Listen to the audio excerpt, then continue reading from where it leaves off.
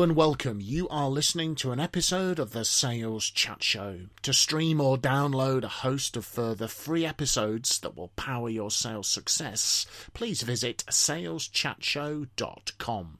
We really hope that you enjoy and benefit from this episode.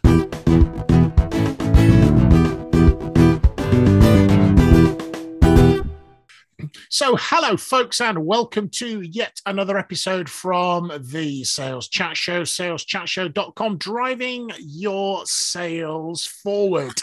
In the Sales Chat Show studio, along with my good self, Simon Hazeldine, I have Mr. Graham Jones and Mr. Phil Jesson. The gang are back together to record another episode for you, folks. And this one is on the topic of leadership. It's actually, we're going to start off with talking quite negatively about leadership, because the title of this episode is called Why You Keep Making the Same Fatal Mistakes Every Single Time You Recruit a New Sales Leader. This episode was inspired by Mr. Jesson telling us of his Sunday morning reading of the Sunday Times newspaper. Yes, listeners, Phil never takes a day off from the Sales Chat Show, even on a Sunday morning when he's supposed to be relaxing with a cup of coffee and chatting with Mrs. Jesson. He is, in fact, preparing episodes for the Sales Chat Show. And what did you find out from your reading of the Sunday Times, Phil, about bad leadership? Well, thank you very much for that lovely introduction, Simon. The interesting feature in the Sunday Times is based around a new book. So in fairness to Dr. Brian Klaas, that's Klaas, Klaas, the book title is Corruptible: Who Gets the Power and How It Changes Us. But the journalist concerned here goes on to point out that in society and in business, we often get the wrong leaders, and that power attracts those most likely to abuse it and then makes them worse. And I'll stop there, if I may, because it reminded me that our very lovely own Graham there, some months ago, made some very controversial statements about leadership. He's now looking very worried, quite rightly, because he did actually go out on a limb on this one, although it pains me to say I think he may well be right. And normally I disagree with Graham, but on this particular issue, his very controversial views that there are no such thing as good leaders, etc. I have the quotation, Mr. Jesson, right, written verbatim. Quotation 1, sales targets are a really good idea. You should have them, Graham Jones. No, he didn't say that, dear listeners. Wasn't he that one? Doesn't believe in sales targets. Please make sure you listen to those episodes. I'm contractually obligated to mention the fact that Graham does not believe in sales targets in every episode. Graham's quote was, all leaders are fundamentally flawed and there is no such thing as a good one. He was obviously feeling particularly motivational and inspirational that day, probably for some of your students. I'm sure you filled them with inspiration as they began their career in business, Graham, after your lectures. I've just got this lovely picture in my mind of Graham applying for a job some years ago. And when asked to comment on his leadership ability, he actually said, well, I haven't been a good leader. I am fundamentally flawed. But there we go. Over to you, Graham. In all seriousness, Mr. Jones, give us your enough frivolity and joking around. We're slightly quoting you out of context as well, of course, as we often try to do to get you into trouble. Thank you for your kind words. Yes. Your comments, please, sir. I think at the moment we're living in an environment around the world where we see lots of flawed political leaders. Yes. So everybody, wherever you live in the world at the moment, you have problems with people in a leadership position. And that's because those people have wanted to be in that leader position because they crave power. They crave being superior over somebody else. And regardless of the fact that every politician will tell you that they're doing it because they want to help people, actually, beneath it all, there is an element of being able to have some degree of control, some degree of ability to have some kind of power over other people. Now, some MPs and members of parliament have less of that desire and do actually want to help people. But there's still an element of wanting to be in charge.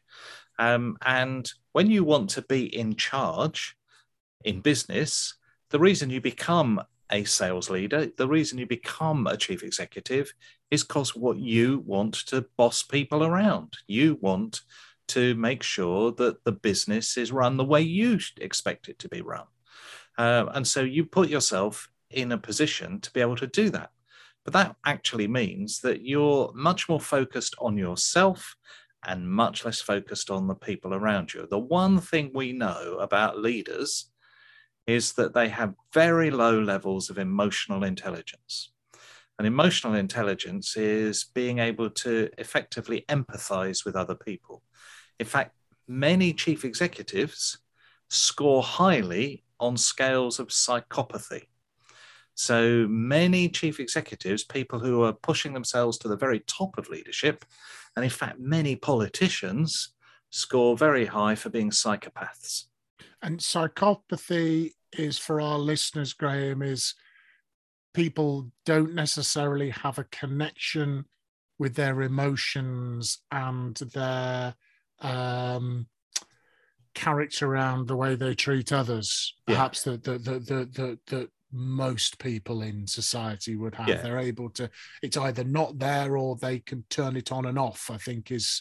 Yeah, so they have a difficulty in connecting their emotions to other people effectively. Whereas a sociopath is somebody who is kind of very similar, but hasn't always been like that. So a sociopath is largely developed by society. So they still have difficulties, but there isn't a fundamental flaw in their way of connecting their emotions to other people. So people who are psychopaths are very much more focused on themselves, and they find it really difficult to understand how other people feel. And we see a lot of that in leadership, because the person who wanted to become a leader is doing it for their own emotional benefit and not for the emotional benefit of those around them. There is a book that I read a number of years ago on sort of like the positive aspects of psychopathy. That in, so for example, they were quoted surgeons who are able to turn off their identification with the patient in order to perform surgery to a very, very high standard. I think if I recall, they'd looked at some special forces soldiers had the ability to access this kind of aspect of their personality. So a leader, for example, might have to make a very dispassionate, very, very tough decision that maybe involves lots of people losing their jobs or something. So there might be an element there that having the cold, calm, collected approach to that decision-making, might that not have some advantages though? Yeah, so that's the process of dehumanization. And as Phil knows, people in the military have to do this. You can't go out to shoot the enemy if you perceive them as individual human beings. Yeah, it's too tough. And so there's a process in the military of enabling the enemy to be seen not as individual human beings, but as some kind of distant group of people. So there's a dehumanization. You're right, surgeons as a whole dehumanize the patient because it's not normal human behavior to stick a knife in someone and make them bleed. Yeah. And so to do that every day, you don't see the patient as a patient, they become a case. So they talk about the case. In other words, they're dehumanizing it. They're not talking about Mrs. Blenkinsop on the table. They're talking about this case. And so they distance themselves. And in fact, lots of the paraphernalia, like putting screens up and so on, is stopping them seeing the patient as an individual. So it helps them dehumanize it. It becomes a mechanical, scientific procedure. Now, of course, every doctor will tell you, of course, I see them as patients as individuals. Yes, they do, but not whilst they're sticking the knife in. Yeah, so they have to dehumanize to be able to do it. So there are lots of cases, and you're right. If you run a company and you've got to make 1,000 people redundant because you haven't got any money, and to keep the remaining people in your business there, you've got to make those people redundant. You don't see them as individuals. They're just numbers. But here's the problem, that when you dehumanize people in that way, so a business goes, well, we need a leader who dehumanizes a lot because we're going to have to make difficult decisions. The problem is you've employed someone who dehumanizes probably all the time, that they are distant emotionally to people in the office when they don't need to dehumanize them.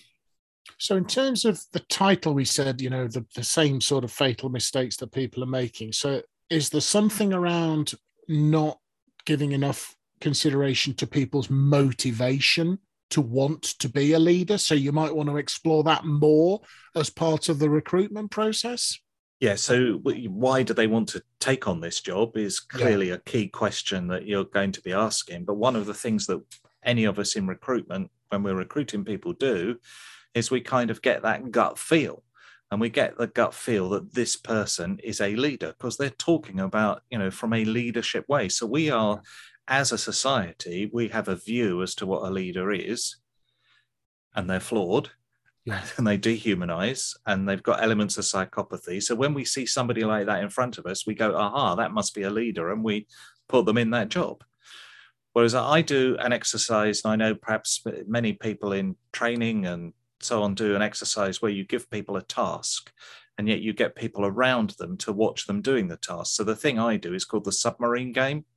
So in the submarine game, you tell a group of people, you know, there might be, I don't know, 6 or 8 of them in the room, and you tell those 6 or 8 that they are in a submarine. It has sunk to the bottom of the ocean, but they are relatively close to the surface and they can escape. They are near to a tropical island, but it's uninhabited, but they can get out of the submarine to the tropical island. And they have got 13 different objects they can take with them that are in the submarine to help them survive. And the objects include things like a parachute silk, an electric fire. So these are seemingly random objects that are in the submarine. And what the group is asked to do is to work out, first of all, as individuals, which of these objects would they take to the tropical island from the submarine? And then as a group, decide the top 5 objects they're going to take. So they've got to choose 5 out of the 13. And of course, inevitably, in that discussion, somebody emerges as the leader, and the group accepts that leadership person because that person is exhibiting what we perceive as leadership behaviors. But all around this group, as another group of people are observing what's going on. And at the end of this exercise takes about, 40 minutes generally. But at the end of this, I then ask the 2 groups who was the leader. The people who are immersed in the group all point to one person and say that person was the leader. And everybody who observes the group says, no, that person wasn't the leader. It was this other person. Yeah, I've done a variation of this exercise where you track who says the most. Yeah. And at the end, who actually knows the most versus an expert. That's like we do a survival scenario, similar thing. And it's very interesting. Often the person who says the most is the person who doesn't actually know very much. And you've got a quieter person who actually is the most knowledgeable person. And I think that's a commentary there. The quote unquote leader, as in the person who dominated, and that's why I'm saying quote unquote leader, is not necessarily the person best equipped. Now, they might have to make the decision as a leader, but they need the counsel of others, don't they? They need that wise counsel of people, need to know what you don't know. It's kind of like Dunning-Kruger syndrome, isn't it? The cognitive bias where people who know less assume they know more than they actually do, and the true experts undervalue because they realize how much they don't know, despite the fact they're a real expert. So, yeah, that's an interesting, because we need to think about the style of person that we are, an approach and character of the person we're recruiting. I mean, I guess the other fatal mistake is you recruit yourself. Yep. is the other thing. If you're not super careful, you end up recruiting the candidate that you feel the most comfortable with. And guess what? They're just like you. It's also cultural, isn't it? Because we've all heard that phrase, people like us, or whatever, or is he or she a company person? Meaning, when we look in the mirror, we're really looking for people who are exactly like us. One of the points that the article makes, which I thought was very interesting, is that when companies look at who they're going to promote, they only look at the queue of people who are pushing themselves forward for promotion. They don't look at the people in the background who might be better leaders. And one of the interesting people that we've talked about last year was Gareth Southgate. And for people who don't know Gareth Southgate, current manager of the England football team. But in the early part of his career, he made it quite clear that he had no intention whatsoever of managing the England football team. But through his management of the junior team, and no doubt through the way that he built very, very effective partnerships with all of the backup staff and all the coaches, somebody somewhere saw in this quiet, modest man the potential to go a lot further. So I think Gareth Southgate was probably nudged and pushed nicely into that senior leadership role, because that wasn't really what he set out his stall to do in the first place. And I think one of the things that organizations should be encouraged to do through team building games, team building simulations, whether they be in a classroom or the grounds of a hotel or on a wild moor in Derbyshire or wherever, is to have a look at the people who come through the pack rather than those who are at the front of the pack initially. And my experience of that is it's very often the quiet, unassuming man or woman who up until now has had a fairly rigid view of what they're capable of, suddenly discovers something in themselves that is absolutely pure magic. And they rise to the top of the pile, and the team and they suddenly realize, wow, you've done an absolutely fantastic leadership job on that particular task. So that's something that companies need to be looking out for, I think. So the kind of mistake there, Phil, is the people jostling at the front of the queue. You might want to look a little bit further down the queue. And we all know how that works. It's the people who are always in the board's face, pushing themselves forward, making it quite clear in their review meetings that they are interested in a promotion. It's people that are sending emails at 2:00 in the morning, trying to convince their boss that they are a company soul through and through. It's all of that stuff that actually tends to pull the wool over people's eyes, and they are not necessarily the right people at all. All they're doing is showing an interest in promoting their career, not showing an interest in wanting to be inspirational leaders who are taking the team or the business to the next stage in its development. I also wonder is that what you've said makes me remember some training I got when I was a relatively new sales manager, and we were doing some kind of recruitment training. I was lucky to work for an organization that invested very heavily in sort of upskilling and developing people. And I can remember the person running this session on recruitment saying, if you don't know what you're looking for, you're not going to find it. And it was like this one of those sort of like blindingly obvious but very true, powerful things. And I wonder if people say, we want a strong leader. Everyone would say, you hear this quite a lot. Everyone says, oh, we want a strong leader. We want a strong leader.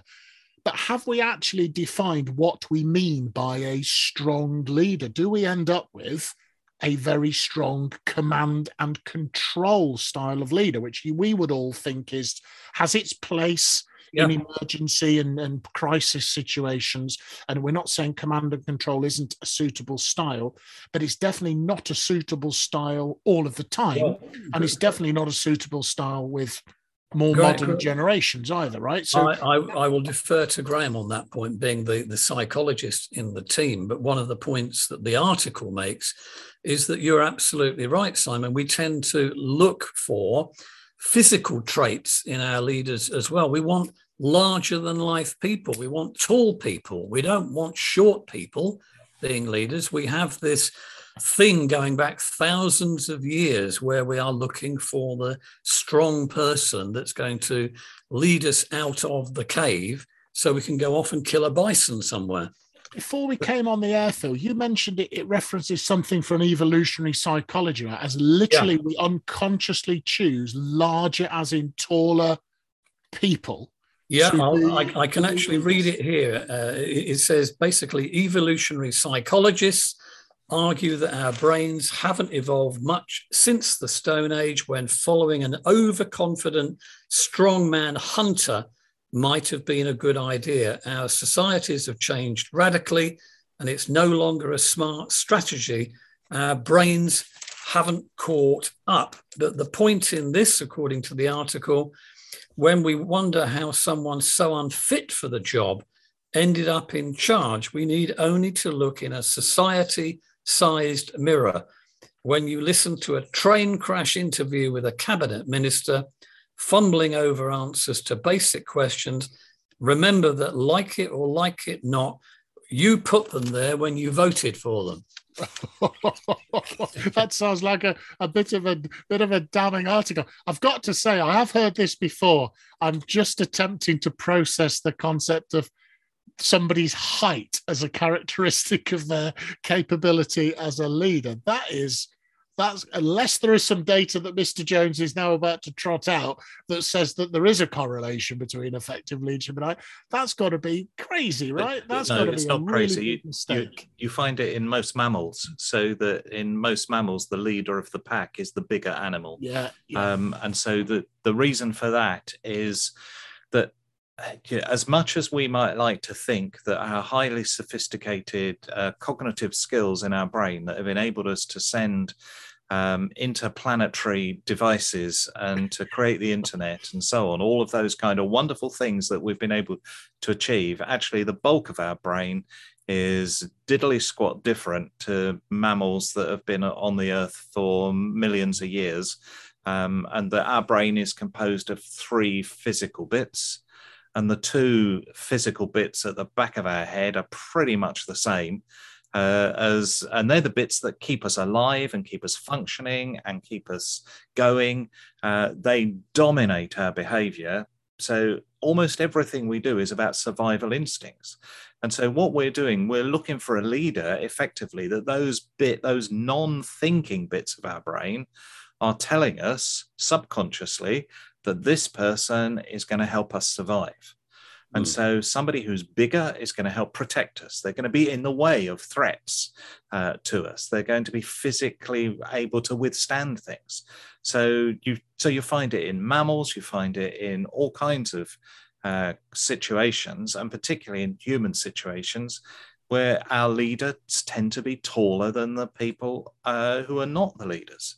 And so you tend to, and so that we have in our subconscious, it's about survival instinct. So often the leaders we choose are that evolutionary bit of helping us survive. That's not the cognitive bit. The cognitive bit is that when we look at the submarine game, it's the person who comes up with the most knowledge and the most logical answer is usually the quiet person who hasn't been, at the forefront of the discussion. So you do find that we mistake who a good leader is. There are creature animals, though, that don't do leadership in the same way, because the fact is that Phil was saying that, the leaders at the front of the organization are looking at the people, lining up behind them to take over as new leaders. So those people can't see into the depth of the organization to find out people who might be better, because they're kind of hidden behind this array of people who are all screaming, I'm the next leader, I'm the next leader. Whereas, as you know, Simon, because you visited the Wolf yes, organization, which is actually just down the road from where I live, or it was. This is a charity, folks, where they look after packs of wolves. Packs of wolves, yeah. But packs of wolves have leaders at the back of the pack. Yes. And so they put the leaders at the back, because the leaders at the back can spot other wolves who are having a problem, maybe have an issue that is a threat. So they can protect their pack by being at the back. I mean, they have leaders at the front as well, but they have other leaders at the back. Whereas in our organizations, we have, if you look at a family tree of a business, you'll have, the sales directors at the top, and then the sales managers, and then salespeople, and then sales assistants. How many of the leaders at the top are looking at the world from the sales assistant's perspective? They're looking down on them rather than looking up to the leaders from the bottom. Yeah, it's interesting, because I remember I was very fascinated in wolves, and I've been reading on them before we went to this charity to sort of meet these incredible creatures. And I remember asking one of the experts who was there, I said, I've heard that often it's like a matriarchy, like the alpha female is in charge, not the male. And she said, oh, leadership rotates. Okay, the alpha male, alpha female tend to do most of it. But she said it's an incredibly stressful job being in charge, and they rotate it depending on what is needing leading at the time. So different creatures in the pack, different wolves in the pack will take it over. And they're wolves, right? We're supposed to be more sophisticated, allegedly.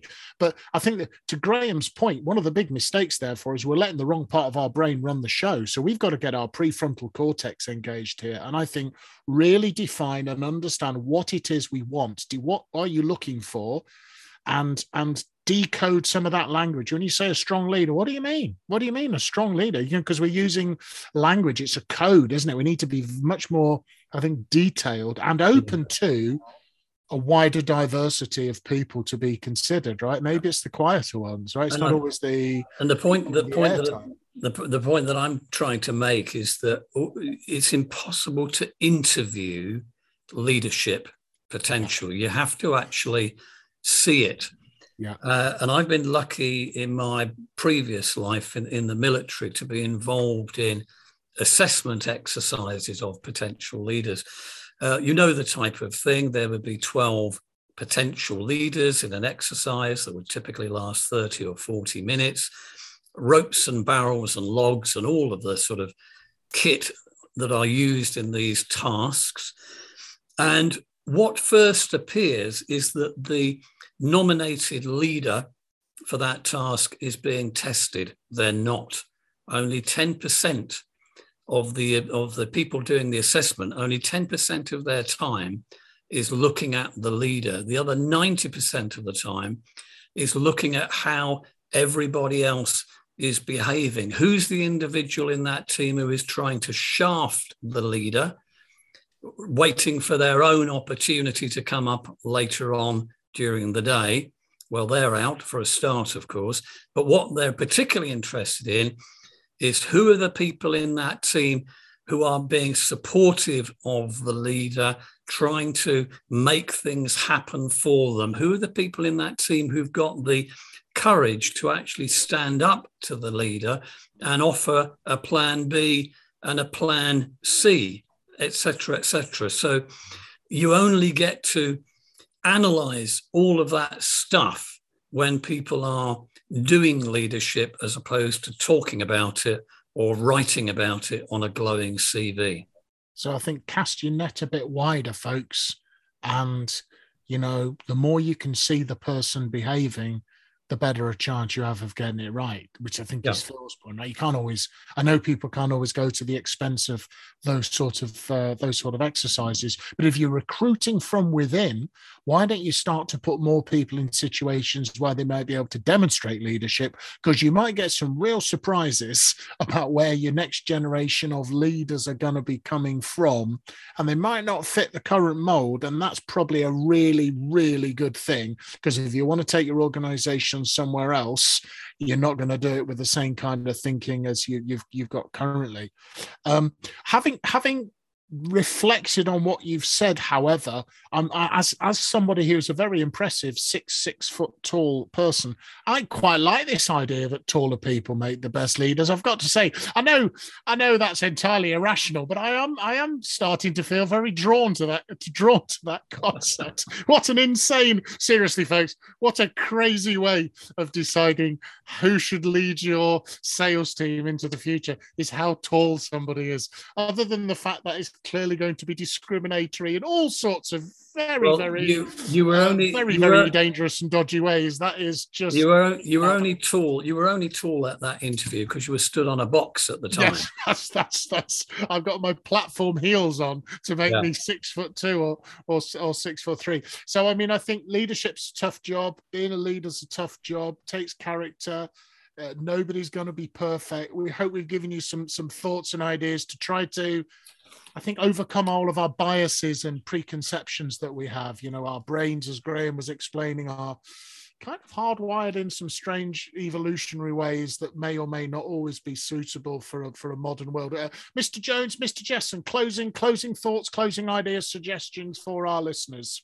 I would suggest, if you have never watched it, whether you're in the United States or you're in the UK, watch the TV program The Apprentice. Because at the beginning of each program, the group has to choose a leader.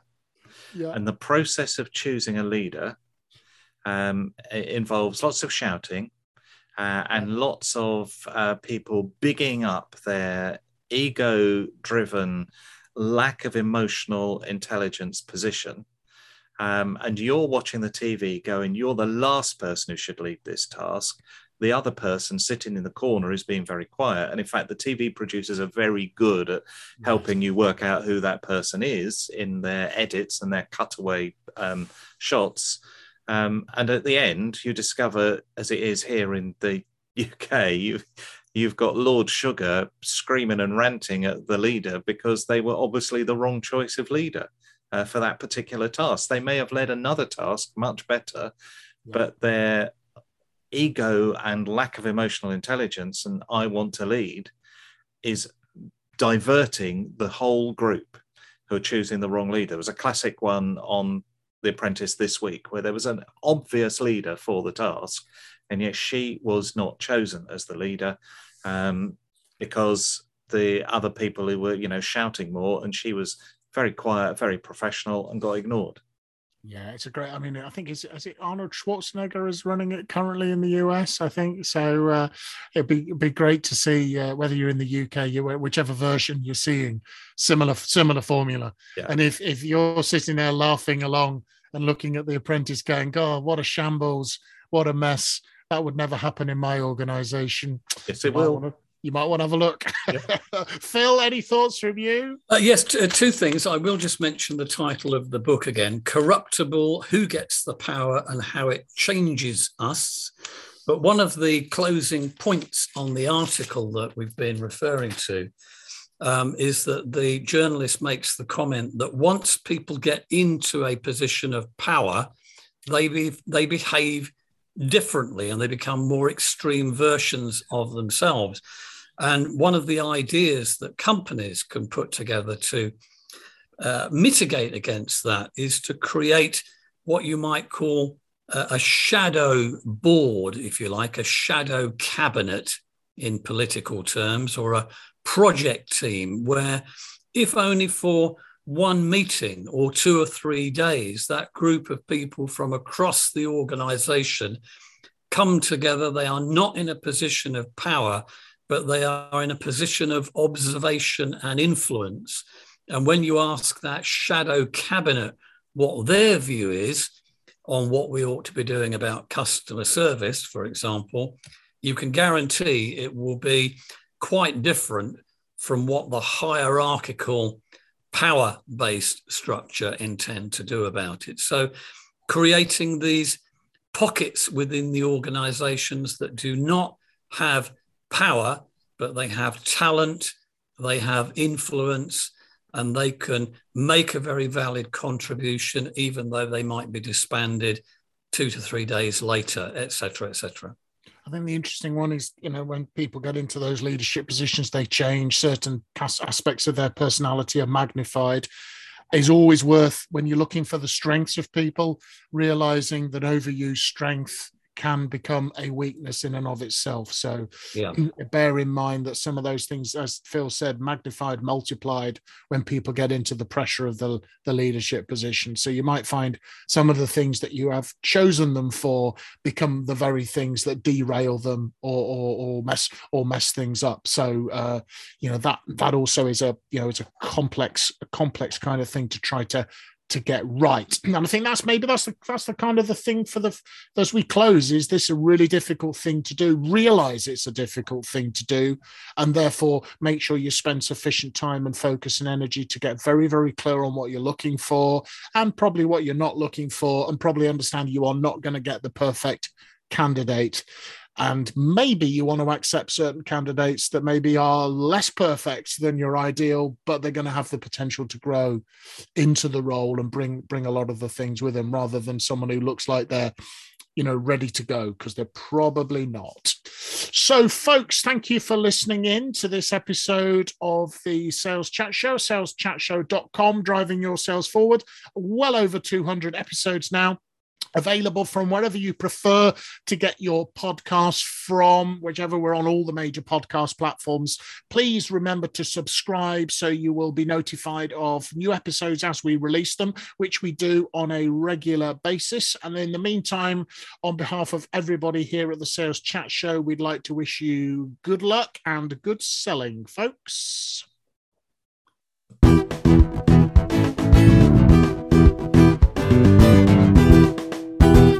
You have been listening to an episode of the Sales Chat Show. To stream or download a host of further free episodes that will power your sales success, please visit saleschatshow.com. Thank you very much for listening to this episode, and from everyone here at the Sales Chat Show, we'd like to wish you good luck and good selling.